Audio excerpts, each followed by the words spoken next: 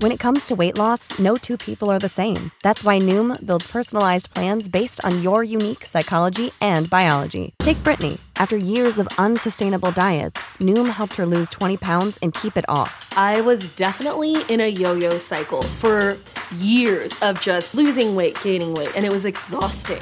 And Stephanie. She's a former D1 athlete who knew she couldn't out-train her diet, and she lost 38 pounds. My relationship to food before Noom was never consistent. And Evan, he can't stand salads, but he still lost 50 pounds with Noom. I never really was a salad guy. That's just not who I am. Even through the pickiness, Noom taught me that building better habits builds a healthier lifestyle. I'm not doing this to get to a number. I'm doing this to feel better. Get your personalized plan today at Noom.com. Real Noom users compensated to provide their story.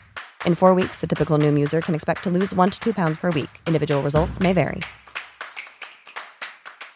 The future is a hefty responsibility and not one that we take lightly. But then taking things lightly has never been what Hefty is about. That's why we've created the Hefty Renew program that turns hard to recycle plastics into valuable resources like park benches and building materials. To participate, simply fill up an orange Hefty Renew bag with accepted items, tie it up, and drop it in with your regular recycling. That's it. It's that easy. It's time to rethink recycling with Renew. Particular valued resources may vary by geography. More info available at heftyrenew.com. Hi, I'm Matt Lieb. And I'm Vince Mancini. And this is Pod Yourself a Gun, a Sopranos podcast where Vince Mancini and I go through every single episode of The Sopranos and talk about it. We appreciate you all so much for being here. Just wanted to remind you right up top, please give us 5 stars on iTunes or wherever you get podcasts. Isn't that right, Vince? Shouldn't they do that? Yeah. Why? We just started and you sound like you already gotta go. I just feel like you don't have to harangue people to give a review at the beginning of the show. Let's let them listen first. Yeah, I know, but we got a special thing. We do things differently here. But all right, since Vince is so impatient to get going, I just want to remind people to go to patreon.com/frotcast and join the $8 Pod Yourself a Shoutout tier. This week, we didn't have any $8 donors, so I'm not going to give you a mafia name. But, if you do that, then I will. So, yeah, patreon.com/frotcast, $8, Pod Yourself a Shoutout. All right, Vince, let's get started. Our guest today, this is a very special guest, one near and dear to my heart. Usually we have on, someone famous or a comedian who's not famous, but I know personally. This time we have on someone who I know personally from years and years and years, a dear, dear friend of mine. Our guest today is Amelia Cady. Hi, everyone. Hey, Amelia, how you doing? I'm great. I'm so happy to be here. I'm happy that you're here. For those of you who don't know Amelia, Amelia and I known each other since college. She's known me for a very, very long time. And I thought it was important to bring her on because of the fact that the last week's episode, we had the guy from Eve 6 on, Max Collins, and we spent a good portion of it just talking about Stephen Jenkins. And I had mentioned that Stephen Jenkins was in my life because he at one point had a relationship with a friend of mine. Well, Amelia, you are that friend. And also you're a fan of The Sopranos and you listen to this podcast. I hope this isn't coming as news to her. Yeah, no, you knew. I was drinking a lot back then. Who wasn't? I did what?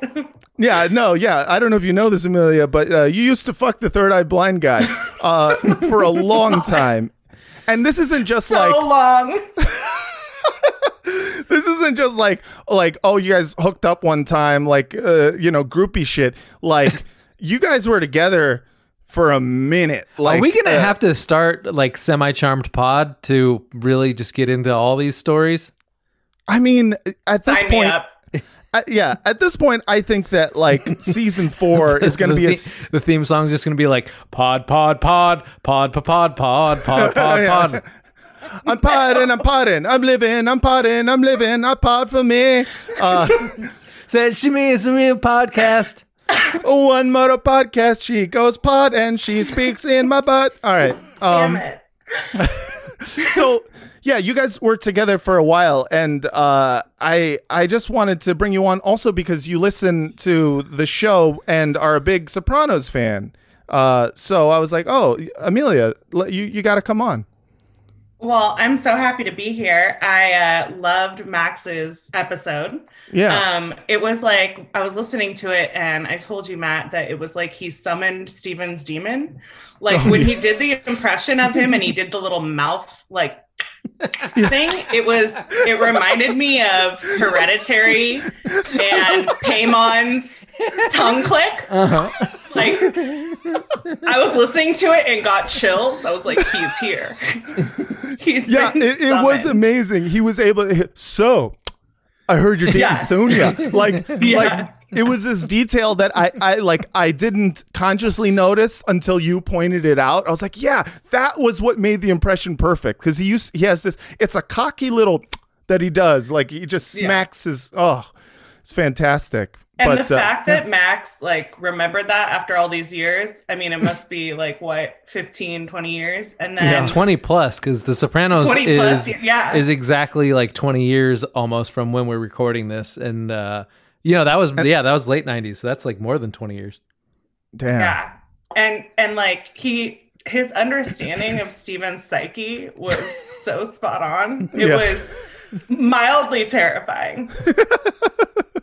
Yeah, I mean, he definitely. I mean, he toured with him for 2 years, so he gets it. But you don't need to be in contact with Steven for that long to know exactly what he's like and what he's about, which is kind of amazing. It takes you 3 years. Yeah. What were your experiences with Stephen Jenkins like? Well, is he going to sue us now? He's gonna sue all of our poor asses. I'll tell you what. The night I met him, I had hired him for an event I was producing. And after the show, I was with my best friend, Sarah, who you know, Matt, and he invited us back to his hotel room, which I had booked. So I knew it was the nicest room at the Four Seasons and kind of wanted to see it. Yeah. And he invited us back and said, if you come to my hotel room, I'll order a big chocolate cake. And that did it for me. I was pretty drunk and hungry. And I thought that sounded like a good time. We got there and he's like, he literally said, I'm going to slip into something more comfortable, and went into the bathroom and changed. And I remember he just came out in someone else's human skin. Like, what the fuck? I remember Sarah and I looking out at the view of the city and her turning me and saying, I hope this joke is worth it. Because, as you know, Matt, because you know me really well, like I'm the type of person that if it's going to be a funny story, I'm going to do it. And sometimes it gets a little out of control per this relationship. But you really committed to the bit for like 3 years. Yeah. Yes. Like to a clinical level. But amazing. So yeah, he came out in some like basketball shorts and we just all hung out, and it wasn't weird. I mean, it was super weird, but I mean, it wasn't like sexual. Like a while later when I was no longer in a relationship, he conned me into meeting up. He conned you? What you mean? He just texted you another cake? No, oh God, I sound like so dumb. But he was like, oh, I need help with this nonprofit I'm starting. And I was like, sure.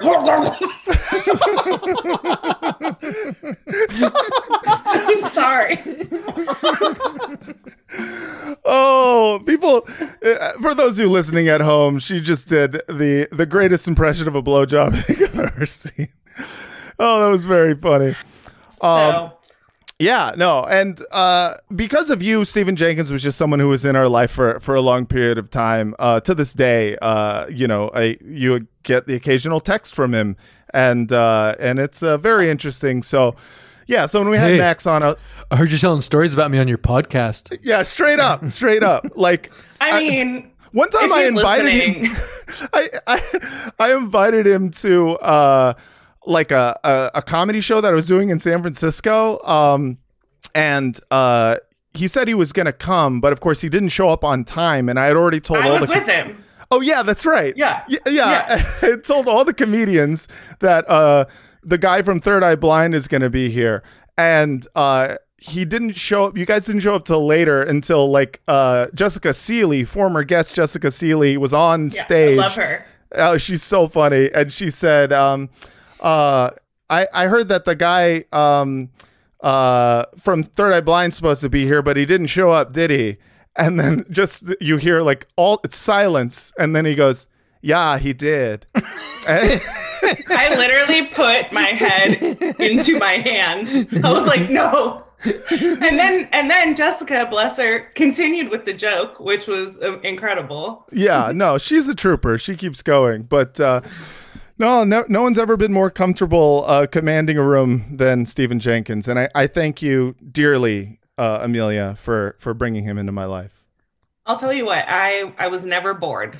That's for sure. Yeah. And I was trying to think about, like, I don't want to speak disparagingly of him. I have a lot of love for him and he knows that. But I was trying to think of like funny stories I could tell in here that wouldn't be like compromising his privacy. And just the one that kept coming up was we got in this fight on the street where I lived on Valencia in San Francisco. And I was just like really torn up, you know, when you're like in a heated argument with someone you love. And I was just like so fucked up about it. And we got in such a bad argument on the street that he like ran away. And like I watched him like prance away and like so flamboyantly that like I instantly was no longer upset. I just started laughing and was like, there's no reason to be upset right now. Like, look at this grown man's prance. So I'll tell you that story. That's amazing. But thanks for having me on. To talk about The Sopranos, I have a funny story there, which is when it came out, my mom was like, let's watch it together because we have codependency issues. So we do everything together. Sure. And so this was a great episode with mom stuff. And so I watched it. My mom is also extremely sex negative and like wants you to know about it. So like every episode where there was like, you know, at the titty bar, like any kind of sex shoot, oh, disgusting, you know. And it's already awkward to watch sex with your parents. So that's when I decided my strategy would just to tell her I hated The Sopranos, even though it was my favorite show. Oh, damn. And so just to avoid watching it with her. Yeah, because I'd rather have died. And so I would I was like, I hate it's too violent. Like, I hate it. And she's like, okay, I'll watch it without you. Yeah. Yeah, gross. And then as soon as she'd leave the house, I'd watch it. So I was secretly watching Sopranos as a kid. And then you're like, ugh. I watched when it Big again. Pussy turns state's evidence, my God. And she's like, wait a second. How do you know that? Exactly. But and then I rewatched it during COVID because, you know, home all the time. Sure. And it was really interesting to watch it as an adult. The main thing that was different for me was as a kid watching it, I remember Tony having sex with all these beautiful women and being like, that is disgusting. Like, who would do that? Who would fuck this guy? And then as an adult, I was like, I will die if I don't fuck him. Like, can I exhume his body and reanimate it?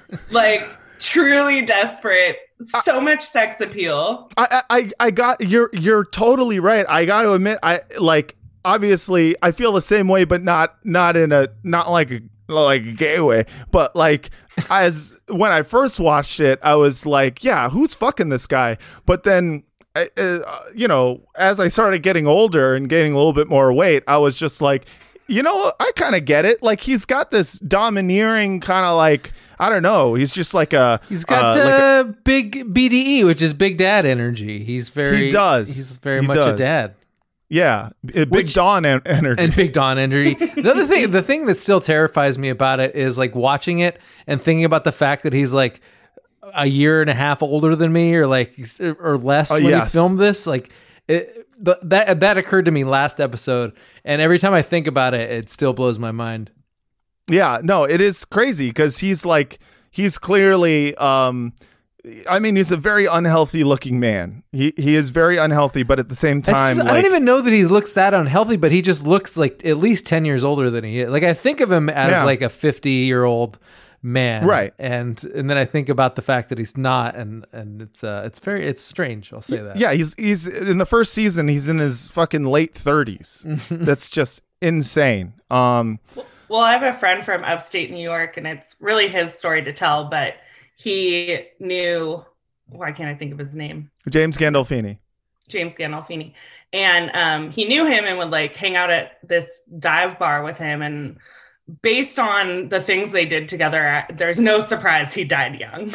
Oh, really? Say. Yeah. But was a total player. But like drugs and stuff too?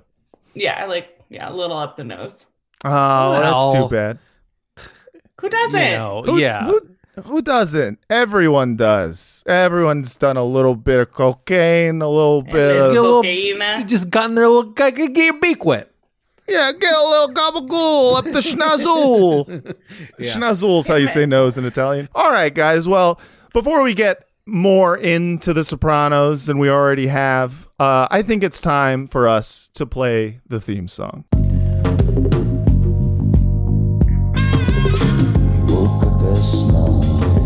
Pod. Yourself again. Your mama always said you'd be there. Chosen. Pod. Pod. You got to burn the shine. Podcast. Blue moon in your eye.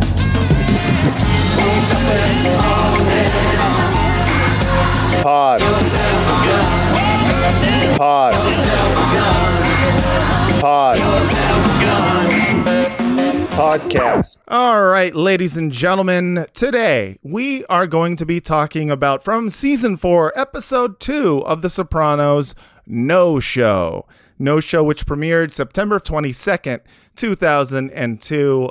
Vince, why don't you break us off a little piece of that synopsis? With Paulie in jail, Christopher becomes acting capo, but he gets off to a bad start. That's the HBO Max synopsis. The IMDb They're getting shorter. Synopsis. They're getting really shorter. I'm just letting you know. It did feel too short. Like they didn't even tell what the subplots were. I've looked at they've updated all of the HBO Max synopses, and now they are all one sentence, which is like, I feel like is a direct response to our podcast making fun of their synopses. I just think every streaming service is like trying to Mandela effect us all the time. Like they're constantly tinkering with random shit for no reason. And then it's like, it's just a little bit different than you remember it, because fuck you. Yeah. Stop trying to fuck with our brains, corporations. Yeah. The IMDb synopsis is a little more in-depth. Chris's success earns him some jealousy. Adriana learns the truth about her friend, and Meadow still claims that Jackie Jr.'s death still weighs heavily on her. Yeah, that's good. Those are all good. But Vince, what was going on at the time that this episode came out? Yeah, that's right. As we say, art cannot be evaluated without, knowing the context in which it was released. And, that's why we have the Remember When machine. Walk, daddy, daddy, bop, bop, shoo, bop. Remember then.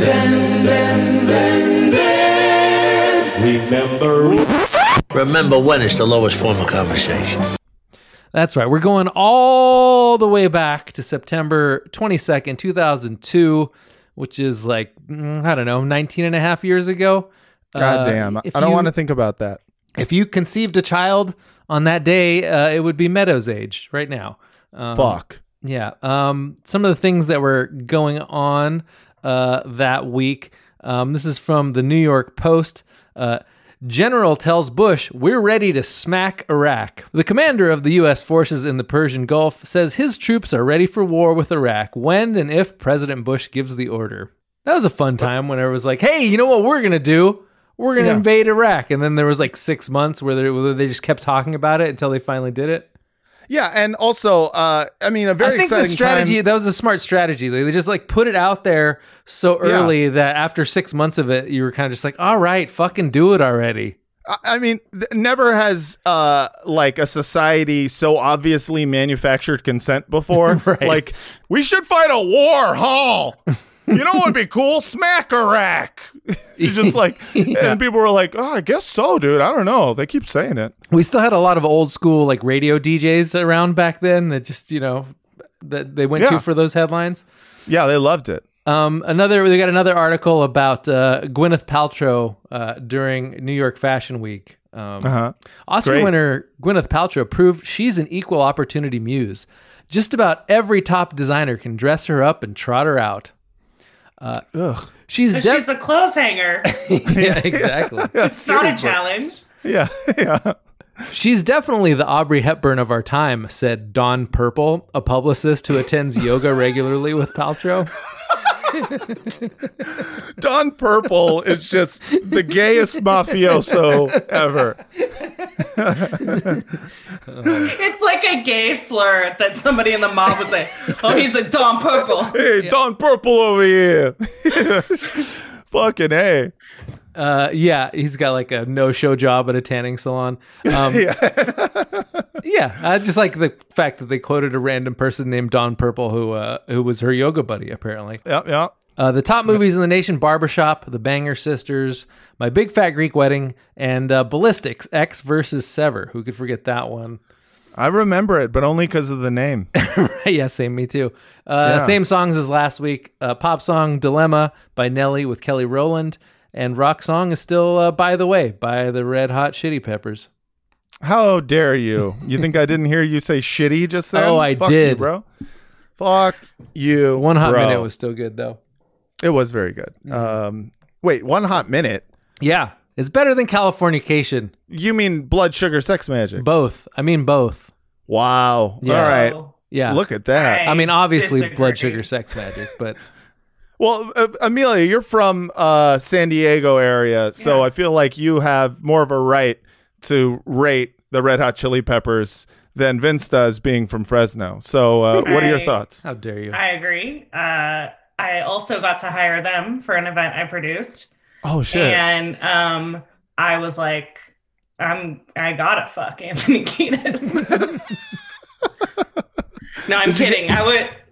I was with my husband at the time, and also Anthony Kiedis barely looked at me.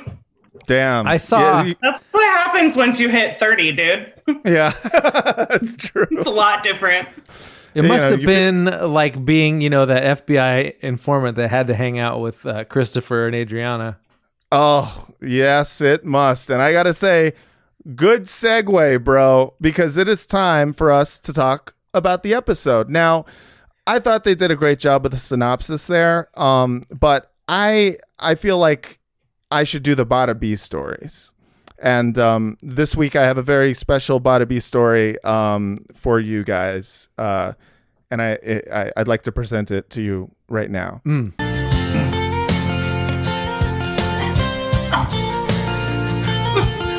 Soprano season 4, episode 2, no show.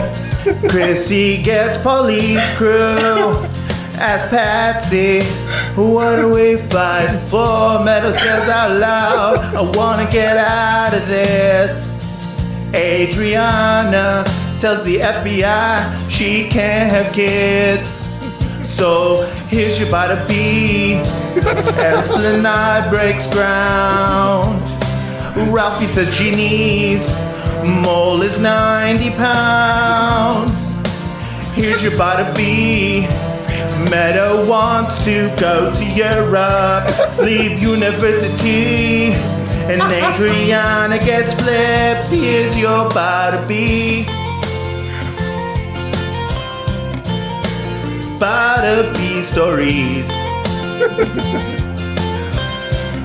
Oh yeah, top of my dick, bitch.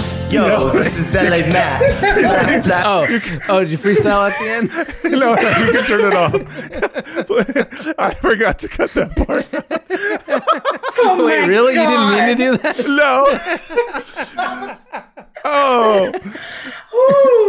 Oh my God. Okay, I know I'm biased, but I think that's your best work yet. Oh, thank you. I mean, and just in terms of getting all the storylines down, I think I did a great job. Once again, Stephen Jenkins, please feel free to reach out at frogcast@gmail.com for a cease or and my desist number, line. Yeah, which you have memorized. yeah, or just text me. He's gonna sue the shit out of you, dude. I hope not, dude. All right, so Yeah, so let's just get some general thoughts on this episode. Vince, what storyline do you think you want to start with?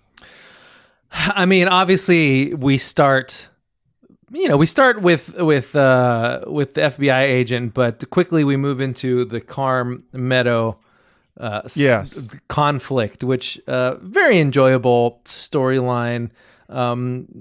Meadow has come back as the obnoxious college freshman archetype that we all know and love.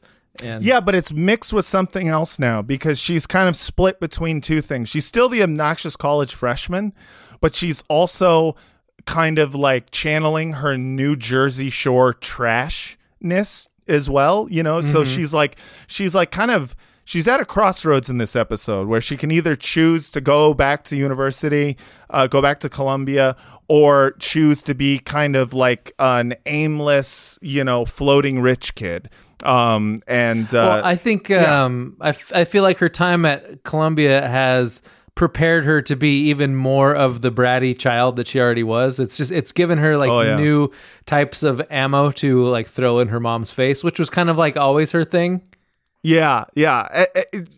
She's been like throwing shade at her mom like since the beginning of the series, but I gotta say there is a moment in this episode at the beginning where it feels like Carm fucking owns Meadow for a second. It's when Carmela asks Meadow to explain what the canon is. And I have a clip of that. Jesus, did you ever lose a friend at my age? Did you ever have to grieve when you were 19? Meadow, honey, you should have been working this summer instead of laying out by that pool. I read, Mom, out by that pool. Probably half the canon. The canon, okay? What is that now? Now, Western literature, dead white males, who even in their reductionism have quite interesting things to say about death and loss. Maybe more interesting than what you have to say. Is Mary Higgins Clark a part of that group? Because that's what I saw you reading every time I passed by the pool. Just damn, dude. I thought that was super slam. She also seemed like she took the high road a bit there because, when Meadow says, hey, did you ever have to grieve someone at 19? I feel like she would have been like, hey, I married a mafia don. You think I never met a dead person? Yeah, she definitely did not take the bait there. And, I think it's because, like, she's tired of having to explain to Meadow that, like, you're not the only human being who's ever existed who's experienced loss. Yeah. But yeah, it's like the relationship itself is starting to fray in this great way because like Meadow, she's already reached the point in Lisa and Carm's mind where like there's no like reasoning with her, and so she's just like getting in these little burns, just being like, bitch, you've been reading Mary Higgins Clark next to the pool, don't talk to me about the canon. It's just fucking beautiful. What did Mary Higgins Clark write? I don't even like, I sort of have seen that name, but I don't know. I literally have no idea, but it's one of those names that it screams like airport novel author, and so I was like, hell yeah, fucking just got her, dude. Like, fuck you, Meadow. Fucking think you're so fucking hot.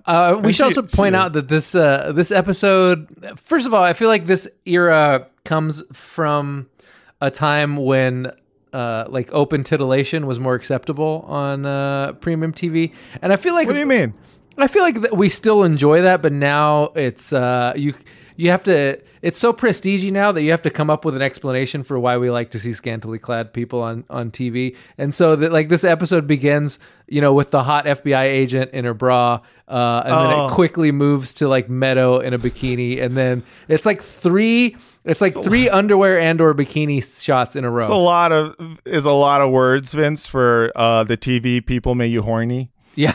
Also, Vince, you sound like my mom. I'm positive. She wearing a shirt? I liked it. I'm not complaining.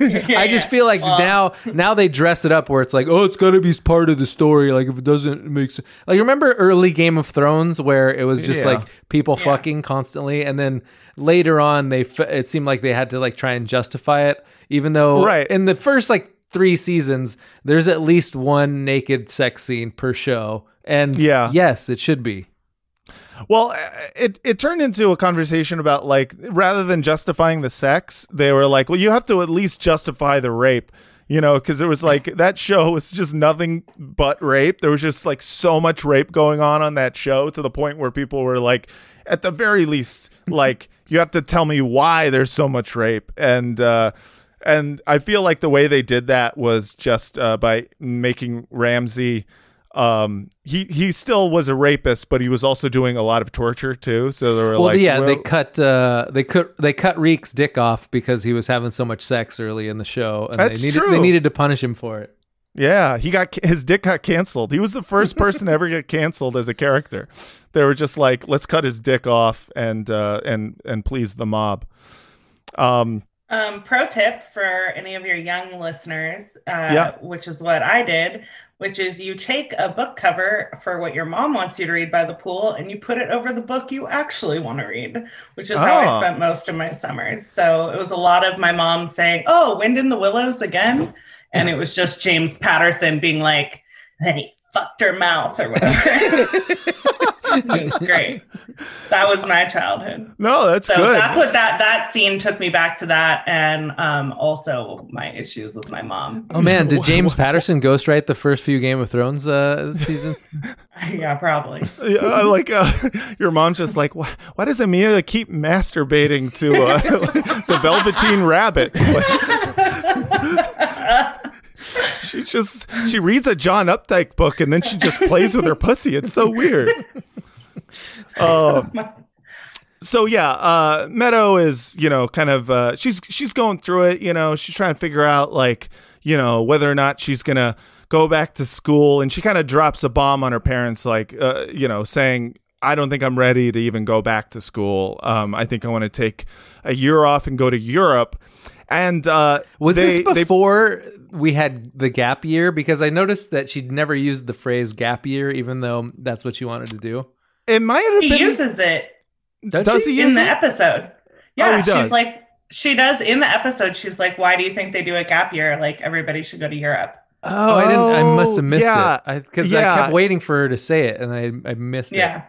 Oh, yeah, she threw that right in their faces. Yeah, I went to Europe when I was like, 33 or something, and stayed in a hostel, which was I was probably starting to age out of hostels, if we're being honest. But when I stayed there, and like, you know, I'd never been to Europe or like stayed at a hostel before that age, and you know, immediately you see like the 19 and 20-year-old Australian dudes who like work there, and then just take their job is like taking a group of like 15 backpackers from different countries on a pub crawl every night, and then fucking one of them. And I'm looking at this and being like, wow, these guys found a glitch in the Matrix. Like, what was I thinking?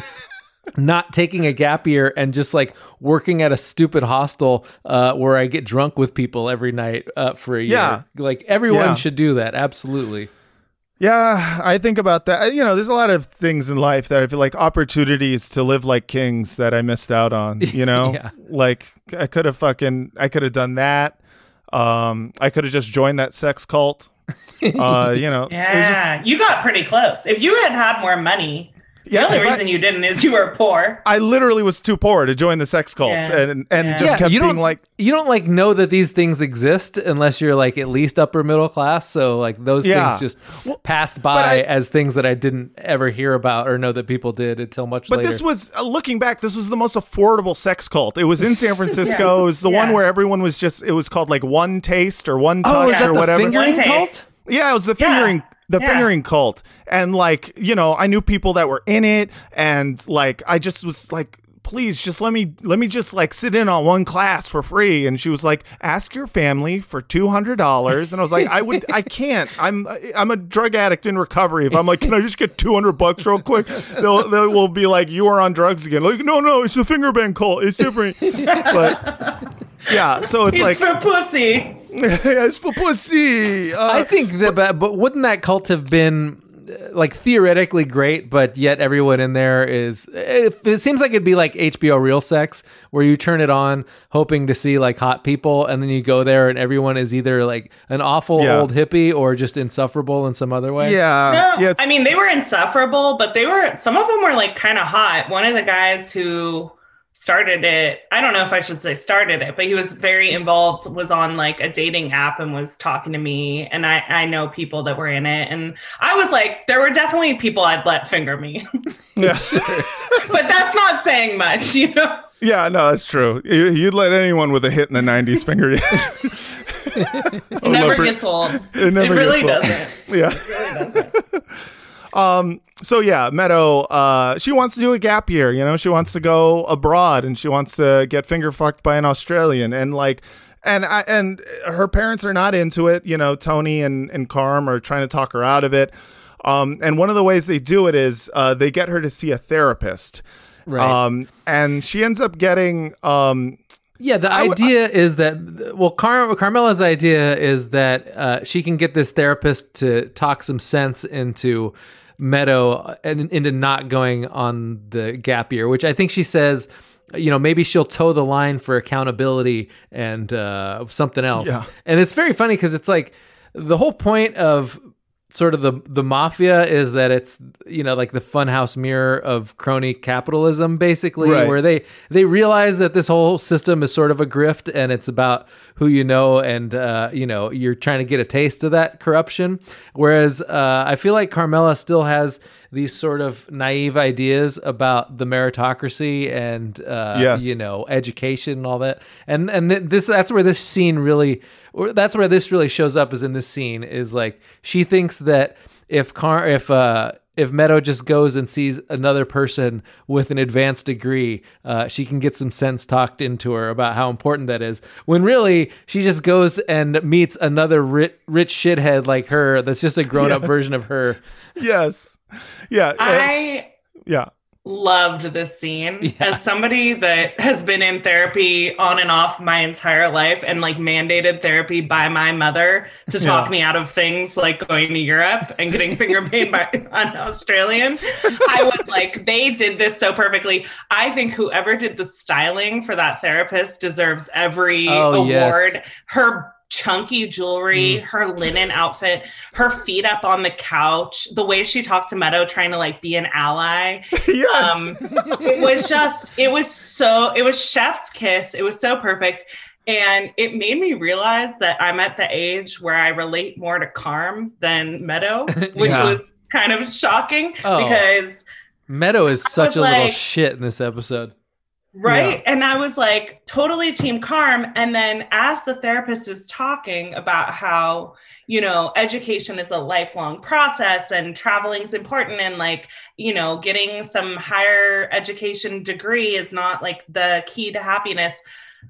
There was this dichotomy inside of myself where I was like, that is all true. Like the socialist to me is like, people should do whatever they want to be happy, and capitalism's a scam. Yeah. And then the 34-year-old corporate shill inside of me was like, take this therapist degree away. She is no longer allowed to be a therapist.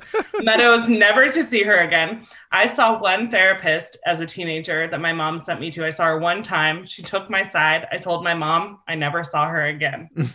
So this hit close to home, to say the least. Yeah, and you're right on the money with like she tries to be an ally, and it's great because you can tell that she is not used to this particular type of I guess family dynamic, and she's trying to find other reasons why Meadow is there, and I have a clip of it. You were drinking? Smoked a joint with my friends too. That's okay, as long as you didn't deliberately purge. Meadow, I'm going to ask you a question about Dad. This may be very painful for you. Did Dad ever molest you? No. I don't tell them what we discuss, Meadow.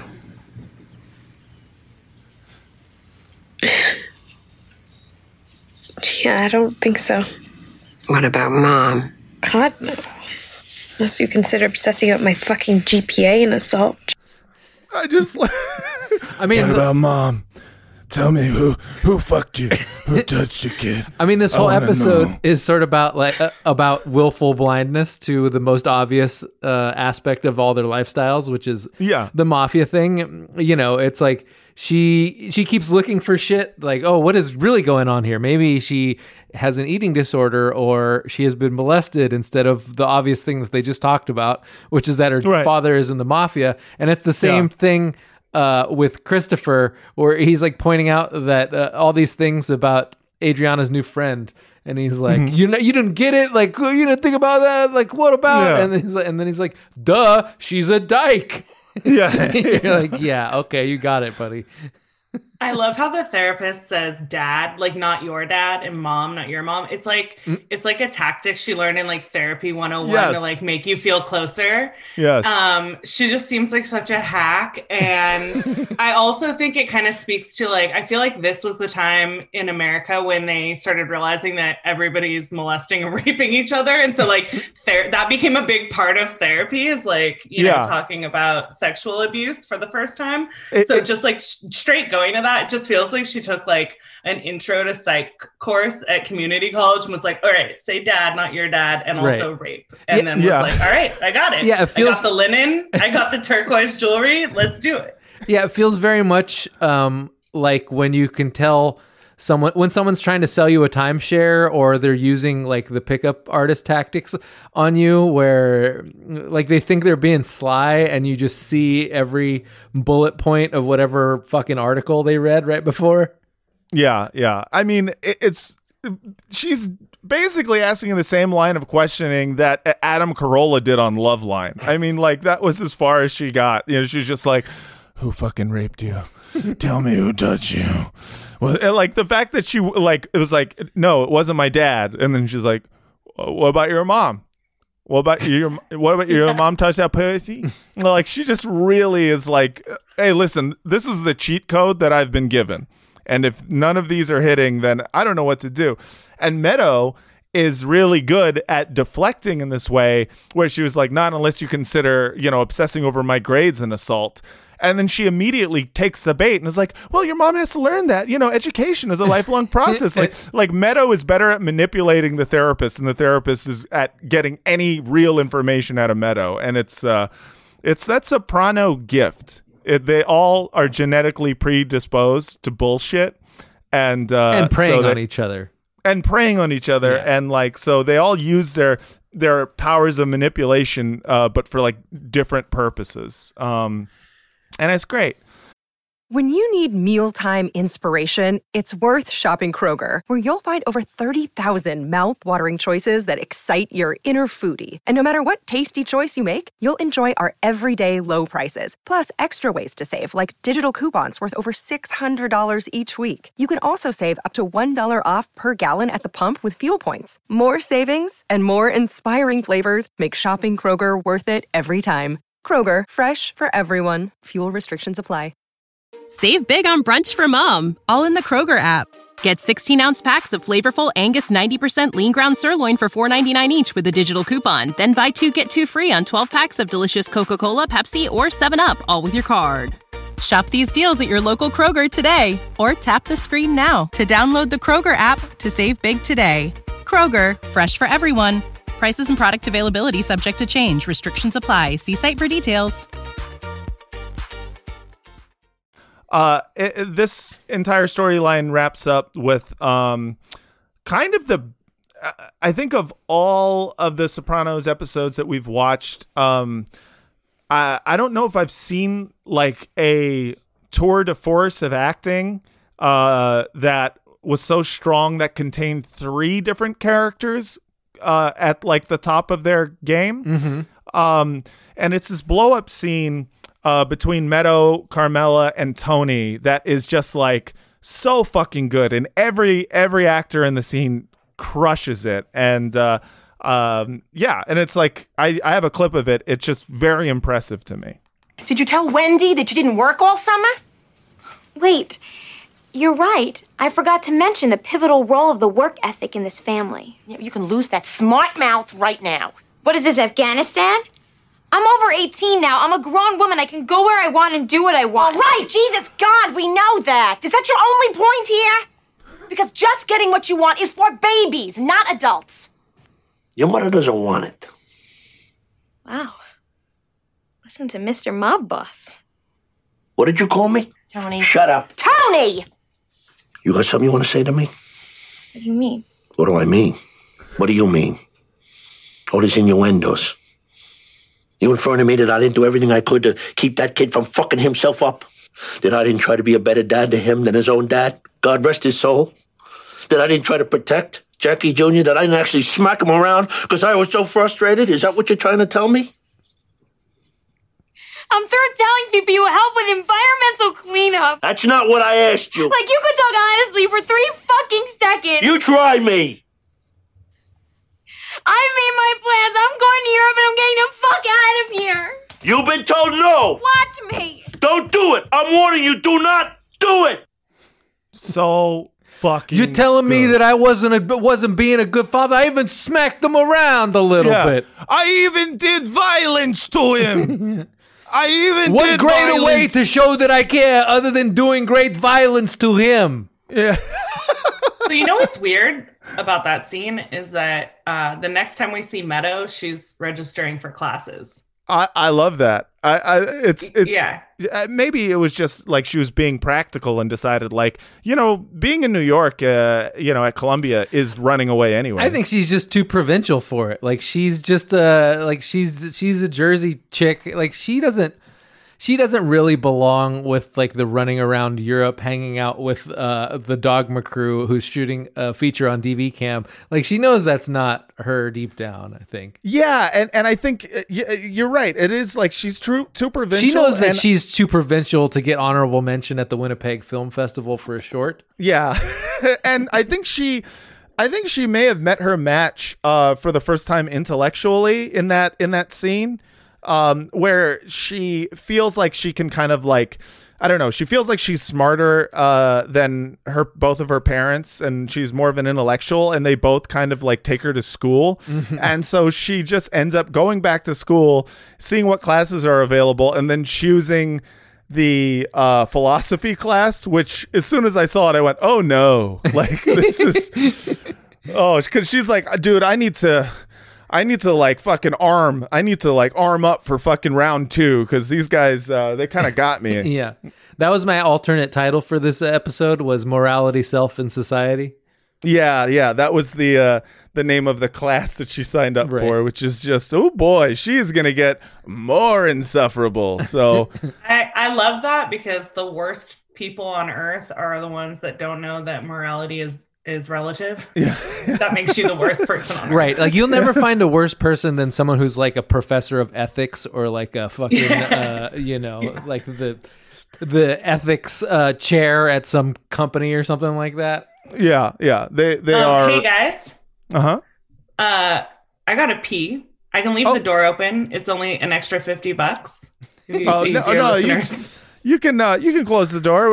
Check us out at podyourselfagun.onlyfans.p. Podcast. Let's get into I think the main storyline here between Chrissy's story and Adriana's story. This was impressive because this actually made me feel sorry for the FBI informant, which really? Yeah, it did. Like, because I was like imagining having to hang out with these two, like a fucking junkie and his shitty mob girlfriend, who are like fighting and doing, they're like doing drugs. It does suck to hang out with a junkie. Let me tell you. Fuck you, bro. What you trying to say? I was cool as shit when I was a junkie. No, you were a really fun junkie. Yeah, you were fun as fuck, dude. I was just screaming about fast food. Yeah, Chris Moltisanti is a much more emotionally fraught junkie than I was. Yeah, I mean, I was emotional, but I was also like, just trying to kick it, have a good time. I wonder if Christopher's feet stink like yours did. I mean, you know, probably. I don't know. No, I feel like that dude had like he was a junkie, but he definitely like he took a lot of showers, you know? Yeah, you'd have to.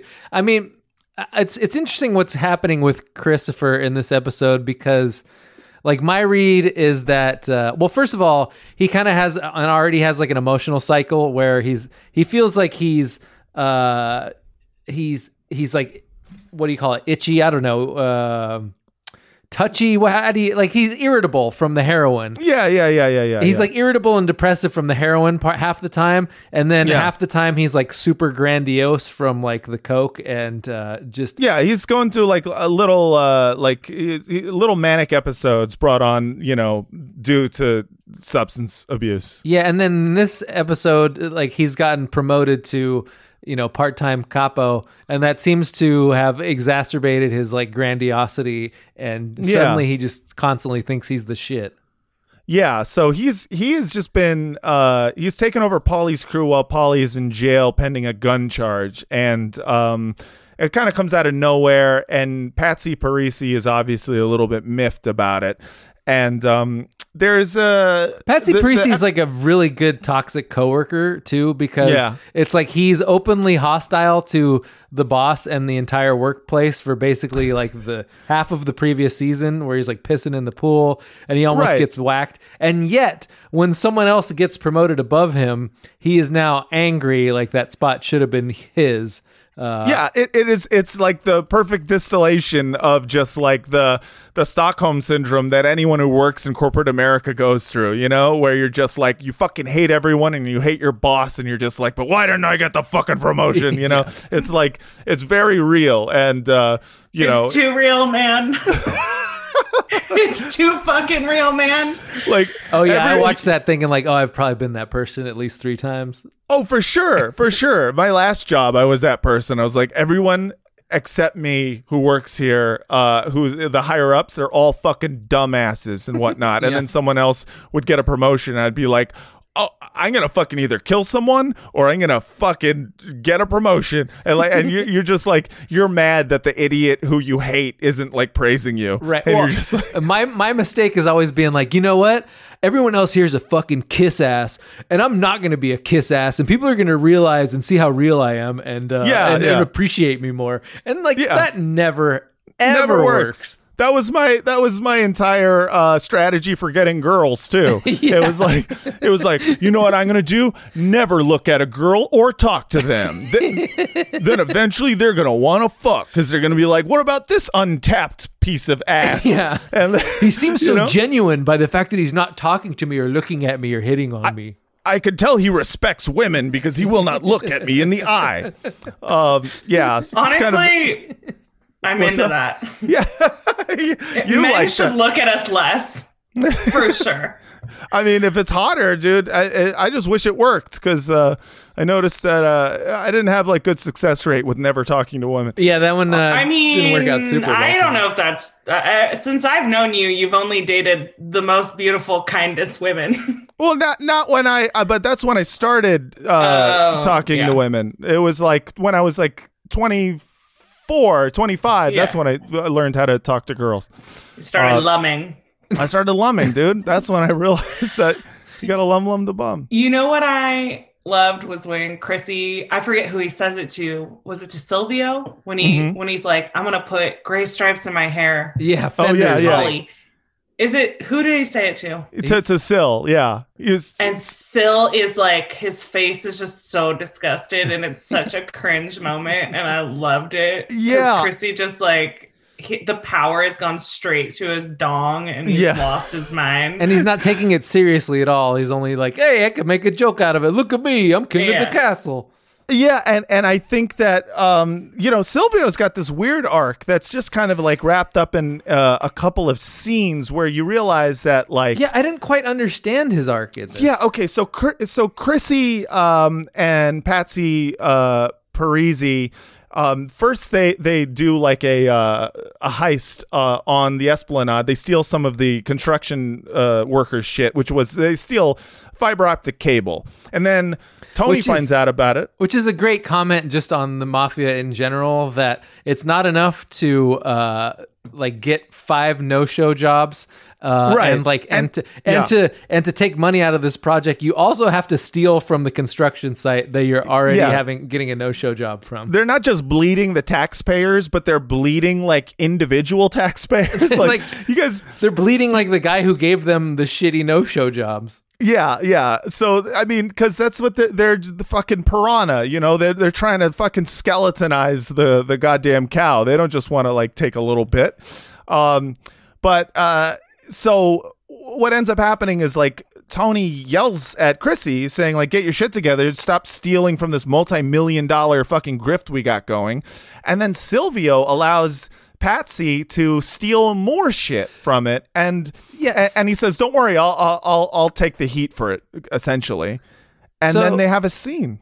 Yeah, okay, so I have a question about that. So, like, my first read on it was, I was like, oh, is, like, Silvio jealous of Christopher somehow? Which I didn't really understand because Silvio's, like, already a capo, and he's already kind of, like, the boss's kind of right-hand man. But then now that I think about it, like, he was the one trying to get Patsy whacked in the last episode. Was this his way of, like, trying to get Patsy fucked over? I'm honestly unsure as to what they were trying to set up there, but it seemed like they were trying to set up like Silvio as being someone who's going to start taking liberties for whatever reason, because he clearly does. But despite whatever was going on there, there's just a great scene between Chrissy and Patsy over at the Esplanade construction site, in which they have just a beautiful fight, and I have a clip of that. Which opens on the sign that says Newark, the other city by the bay. Yeah, which is great. Oh, look what the cat dragged in. Fucking greedy cocksucker! Come back for more, huh? Fucking floor tiles now! You little fucking prick! Oh, come on! Talk to Silvio! He gave the order, you stupid fuck! Yeah? Come on! You work for me, not fucking Silvio! I told you to knock it off! I'm calling the police. And don't think I forgot about you going through my fucking fiance's underwear drawer. That wasn't me, you fucking jerk! We'll see, huh? So, who the fuck are you? Ralph Bunch over here! Hey, get him to the fucking hospital. Make sure he keeps his mouth shut. Keep your fucking mouth shut. I like that the guy's like convulsing on the ground, and the only advice he gets is, "Hey, keep your mouth shut." Yeah, I mean, also that was just excellently delivered. Where he's like, and another thing, I caught you, smelling my wife's underwear. And he says, that wasn't me. And he goes, well, what was his response? It's we'll like, see about that. It's like a non sequitur, which is like the exact kind of thing that happens when two guys are yelling at each other in a fight. Yeah. I mean, like, I love too. That. Yeah, we'll see. Yeah. All right, more for me. Like, it reminds me of that Brent Weinbach joke where you just randomly use more for me, like at random moments. It's like, hey, do you like Titanic? Nah. All right, more for me.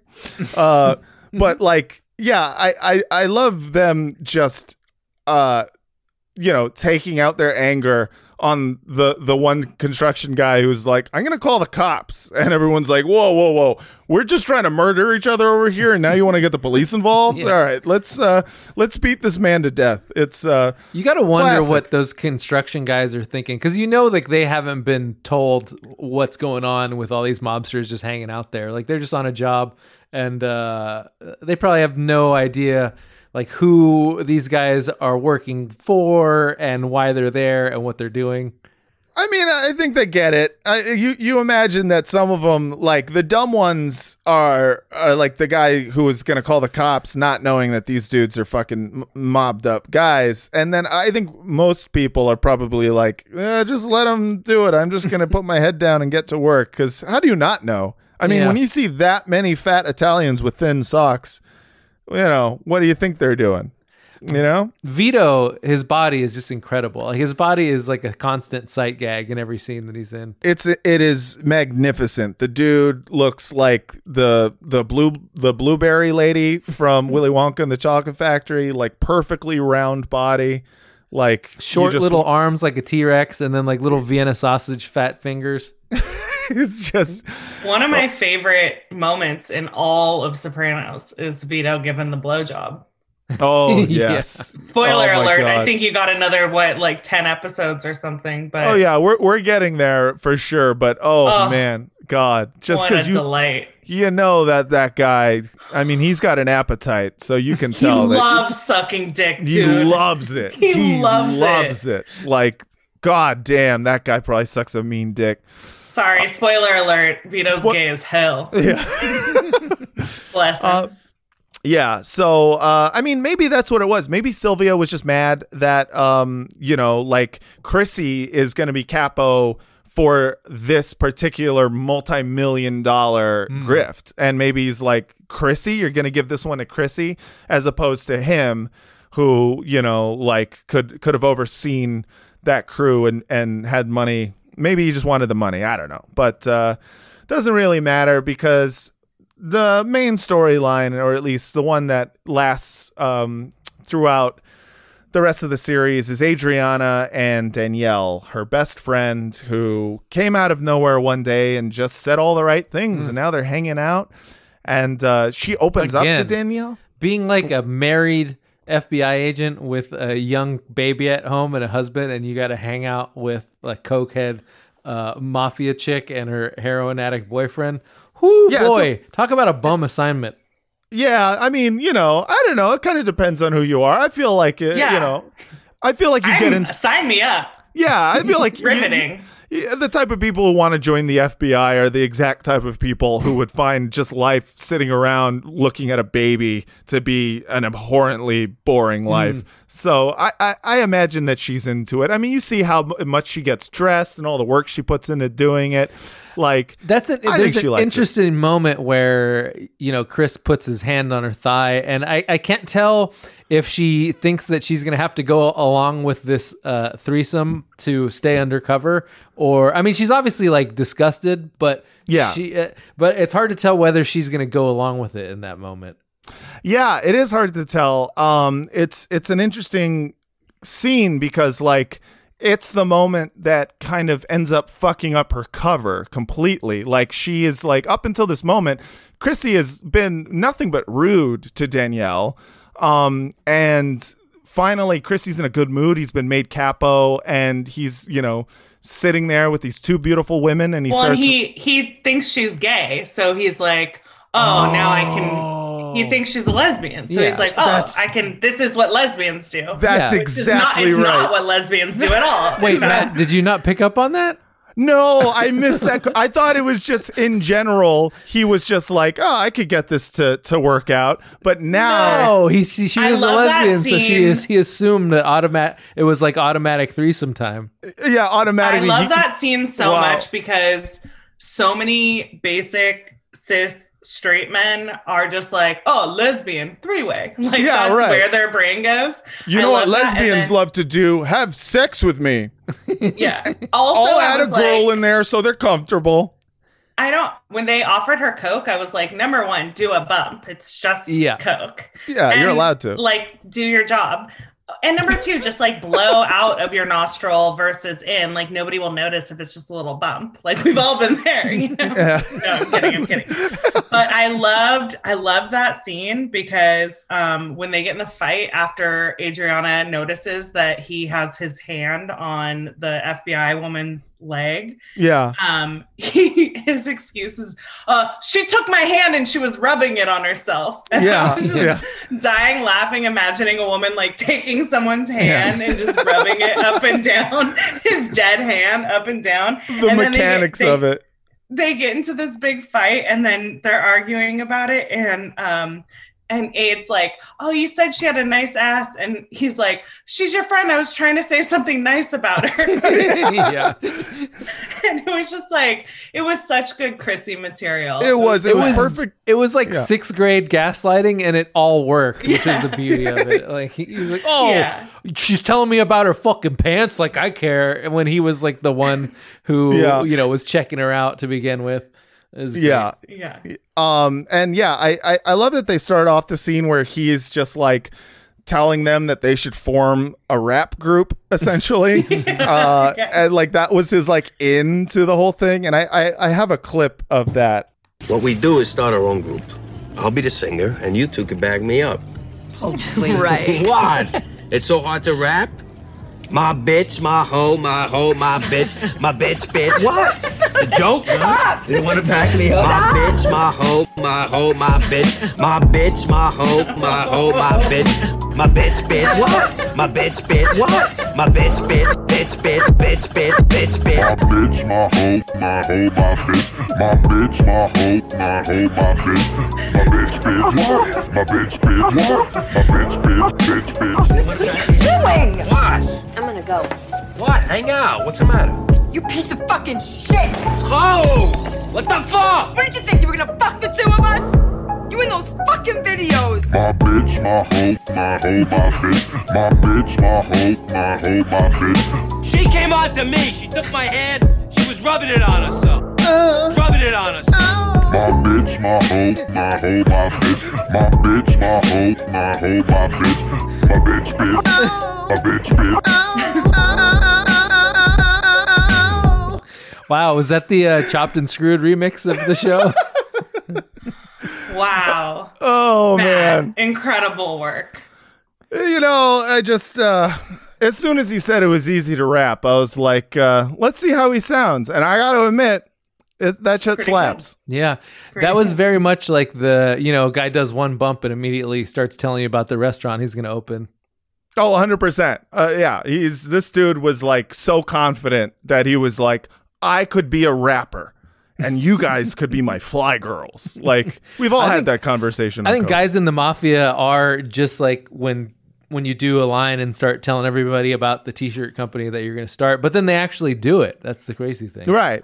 Anyways, one thing leads to another. And of course, Aid, because of the fact that she fucking fucked up by being mad at fucking Danielle for no reason. Mm-hmm. Did you move his hand away? That was her. I love that part. It was great. I mean, you got to hand it to fucking to Chrissy. I mean, the dude gaslights with the best of them. I mean, got her to completely turn on her friend. And fucks up the FBI's entire plan, and they decide to just like, fuck it, let's go to fucking our usual plan A, which is to just invent crimes. And she did have coke. No, well, it's not so much invent crimes. First of all, most of the time they invent crimes. And then sometimes they just take a little crime and tell you it's a big crime, and that you will go to jail forever and you will die. And like straight up, fucking just the scumbag shit that the FBI does. And they do it to this poor, basically innocent woman who's never going to know shit. Who's never going to learn anything important. And they decide, hey, well, we'll just scare the shit out of her. And there's a great scene at the end with Aid and Danielle. We're not asking you to wear a wire. We're not asking you to testify. We just want information. Is your name even Danielle? It's not. What if I say no? If you say no, you'll be placed under arrest and charged with possession and intent to distribute cocaine. Oh my gosh. And after you make bail, you can explain to Tony Soprano why you brought an undercover federal agent into his home during Sunday dinner. Oh my God. We'll probably never hear about it, though. Oh my Chances God. are you and Christopher will just disappear. It's so much barf, too. It's the most barf. It's a bucket of barf. And just I'm so brilliant glad writing. they did that. Yeah. That would 1000% be my response to be by being interrogated by the FBI. I would 100%. Yeah. In fact, it reminded me the most of you, I think, in this episode where I was just like, this is a perfect Amelia Katie episode because just the way she barfs and have you ever seen me barf? I imagine you have. Oh, many times. At least once. At least once. We had some times back in the day. I've seen you barf. We had some time. We had some times. Oh, we had some. I thought Drea De Matteo. I thought it was one of her best scenes. Me on the too. Show. She's so good. And when she said, "Is your name really Danielle?" Oh, crushed me. Crushed me. It hurts so bad because it's like she's so good at asking that in a way that is dead serious. And like, also, it's the stupidest question she could have possibly asked, Right, you know? yeah. And you just feel like you feel so bad for her because you're like, you are way too stupid to be in this situation. Like, this is going to go badly for you. You know, you don't have the emotional capacity, but also just intellectually, you're not going to be smart enough to know what to do in this situation. And another pro tip for any listeners that don't know. Rule number 1 in all of your lives is never talk to the cops. Ever, under any circumstances. You always ask for a lawyer. I don't care what the circumstances are. Yeah, always it's funny, ask like, for a lawyer. when I'm listening to true crime shows, and even when I know like the criminal is a monster that did the crime, when they like agree to be interrogated without the lawyer and then they just start talking, it still makes me mad because I'm like, what are you doing? Don't do that. You're just telling them everything. Yeah, you put yourself at the scene of where someone got shot. Now you're on the hook for felony murder. Yeah, it is. It's real stupid and easily avoidable if you know the one rule, which is don't talk to the police ever, ever, ever. And that brings me to my alternate title for this episode, which is just ACAB.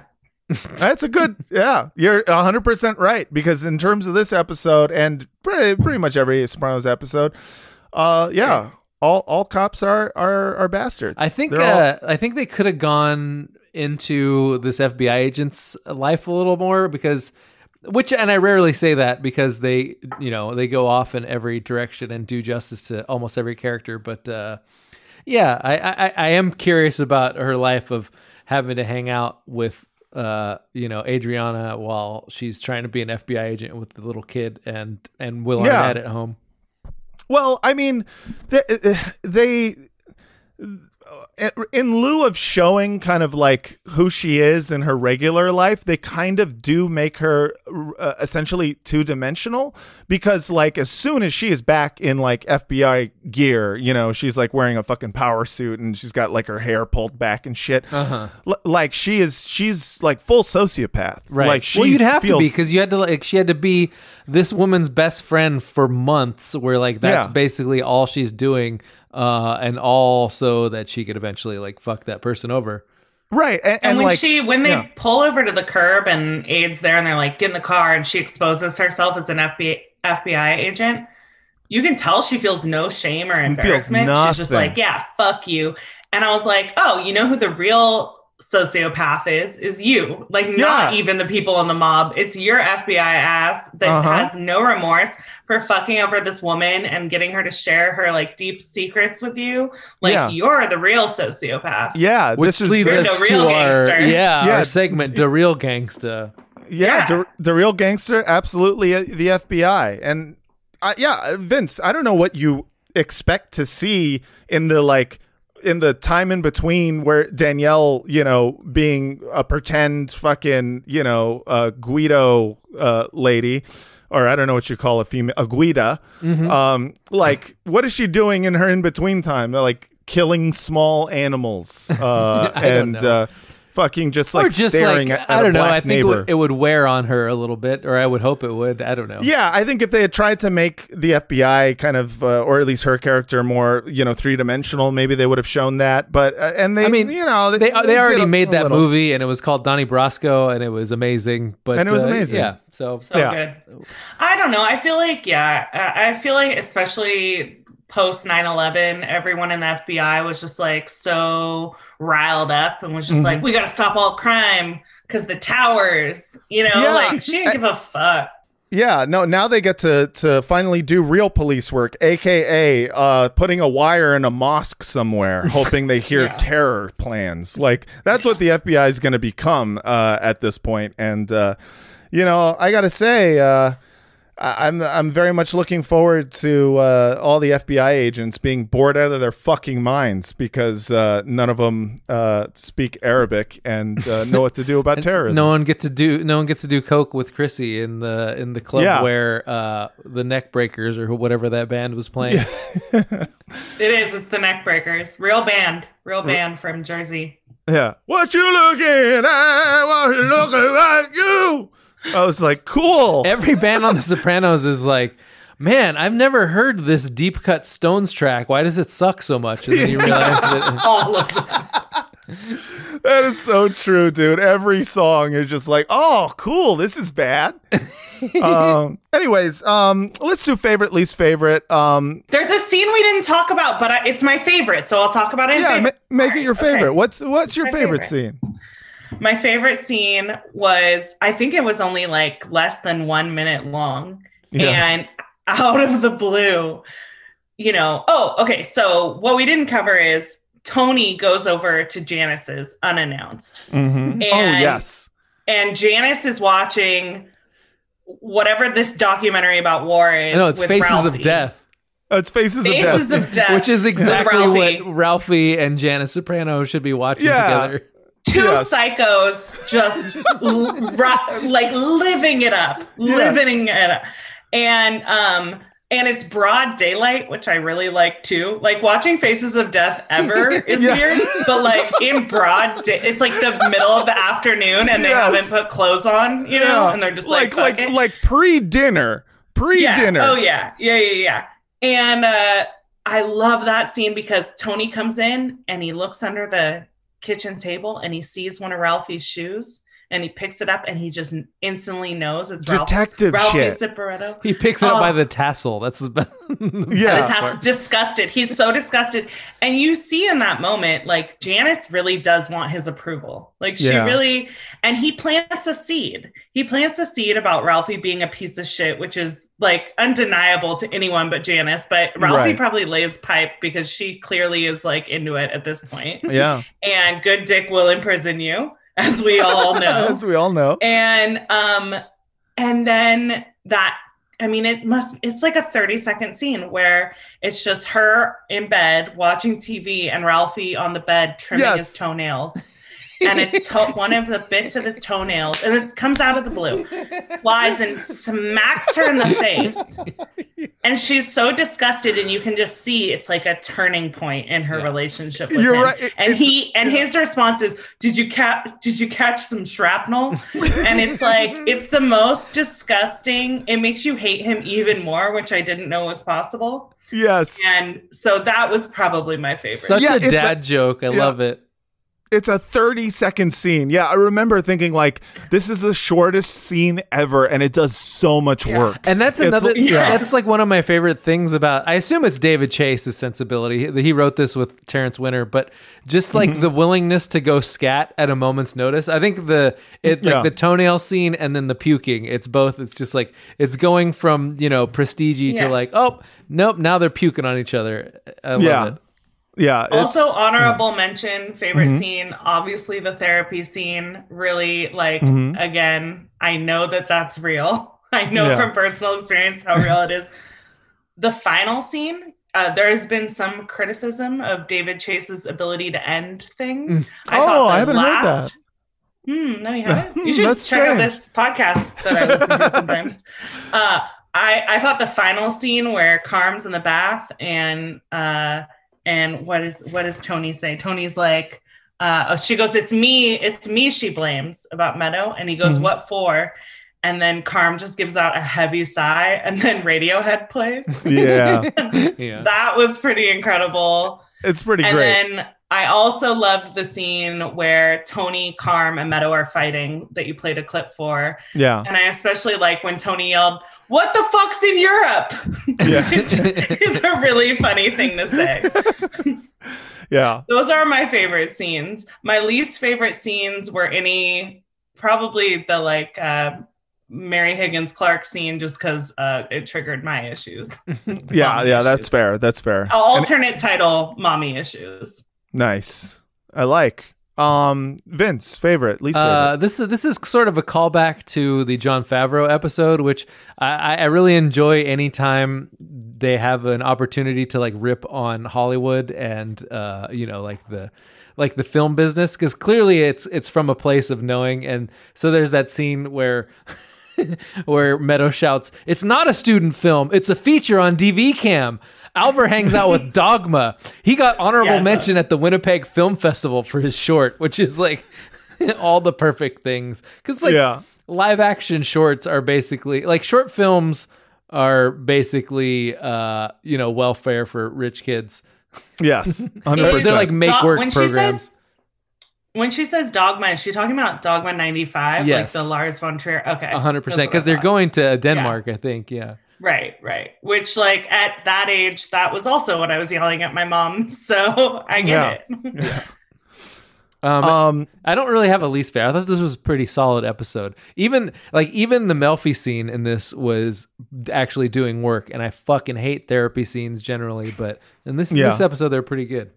Yeah, I agree. I couldn't really settle on a least favorite, but my favorite scene is Ralphie playing basketball with Vito. It's a great scene. His outfit. His outfit's great, but it's all just like, it's kind of, he's doing exposition basically, where he's just like working out, like whether or not, like, hey, it's Janice is, not usually my type, but, he's just doing boy talk, right? Where he's just like, but hey, and it would be good to be, in the family, so to speak. And meanwhile, Vito is like just trying to keep up. He's like, I don't know who decided we're playing basketball, but I hate this. And it's great for fucking for Ralphie, because Ralphie is just like, he's just whooping his ass because Vito is also, I feel like it was kind of planting the Vito's gay seed, because you can tell he's like, oh yeah, but Janice though, titties, huh? Yeah, gotta love those. Yeah. And the hair on her head, like it just sounds the most like a gay man trying to be like, but big old milkies, like yum yum, and it's like, it's so not heartfelt at all. Yeah, that's right. He totally is. He like names her hairstyle. He's like, oh, that hairstyle's called a whatever. Anyways, her tits are nice, huh?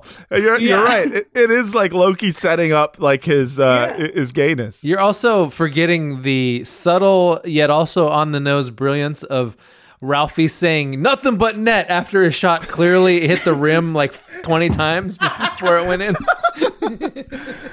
I love it. I love that scene so much, man. It is it's fantastic. And I mean, in general, I would say this episode, I'd call it a solid B+.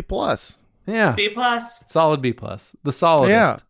The solidest of B+ is just a fantastic episode of The Sopranos, and a fantastic episode of Pod Yourself a Gun, you guys. This was a lot of fun. Amelia Katie, thank you so much for coming on. Thank you for having me. I mean, I would have liked this if I wasn't alone 90% of the time, but it was extra special. Like, as I was getting dressed, I picked out my nice underwear, This is radio. Like, it's really been a delight. Thanks for having me on. Thank you so much, Amelia. I love you dearly. You're a dear friend. Thank you for coming on.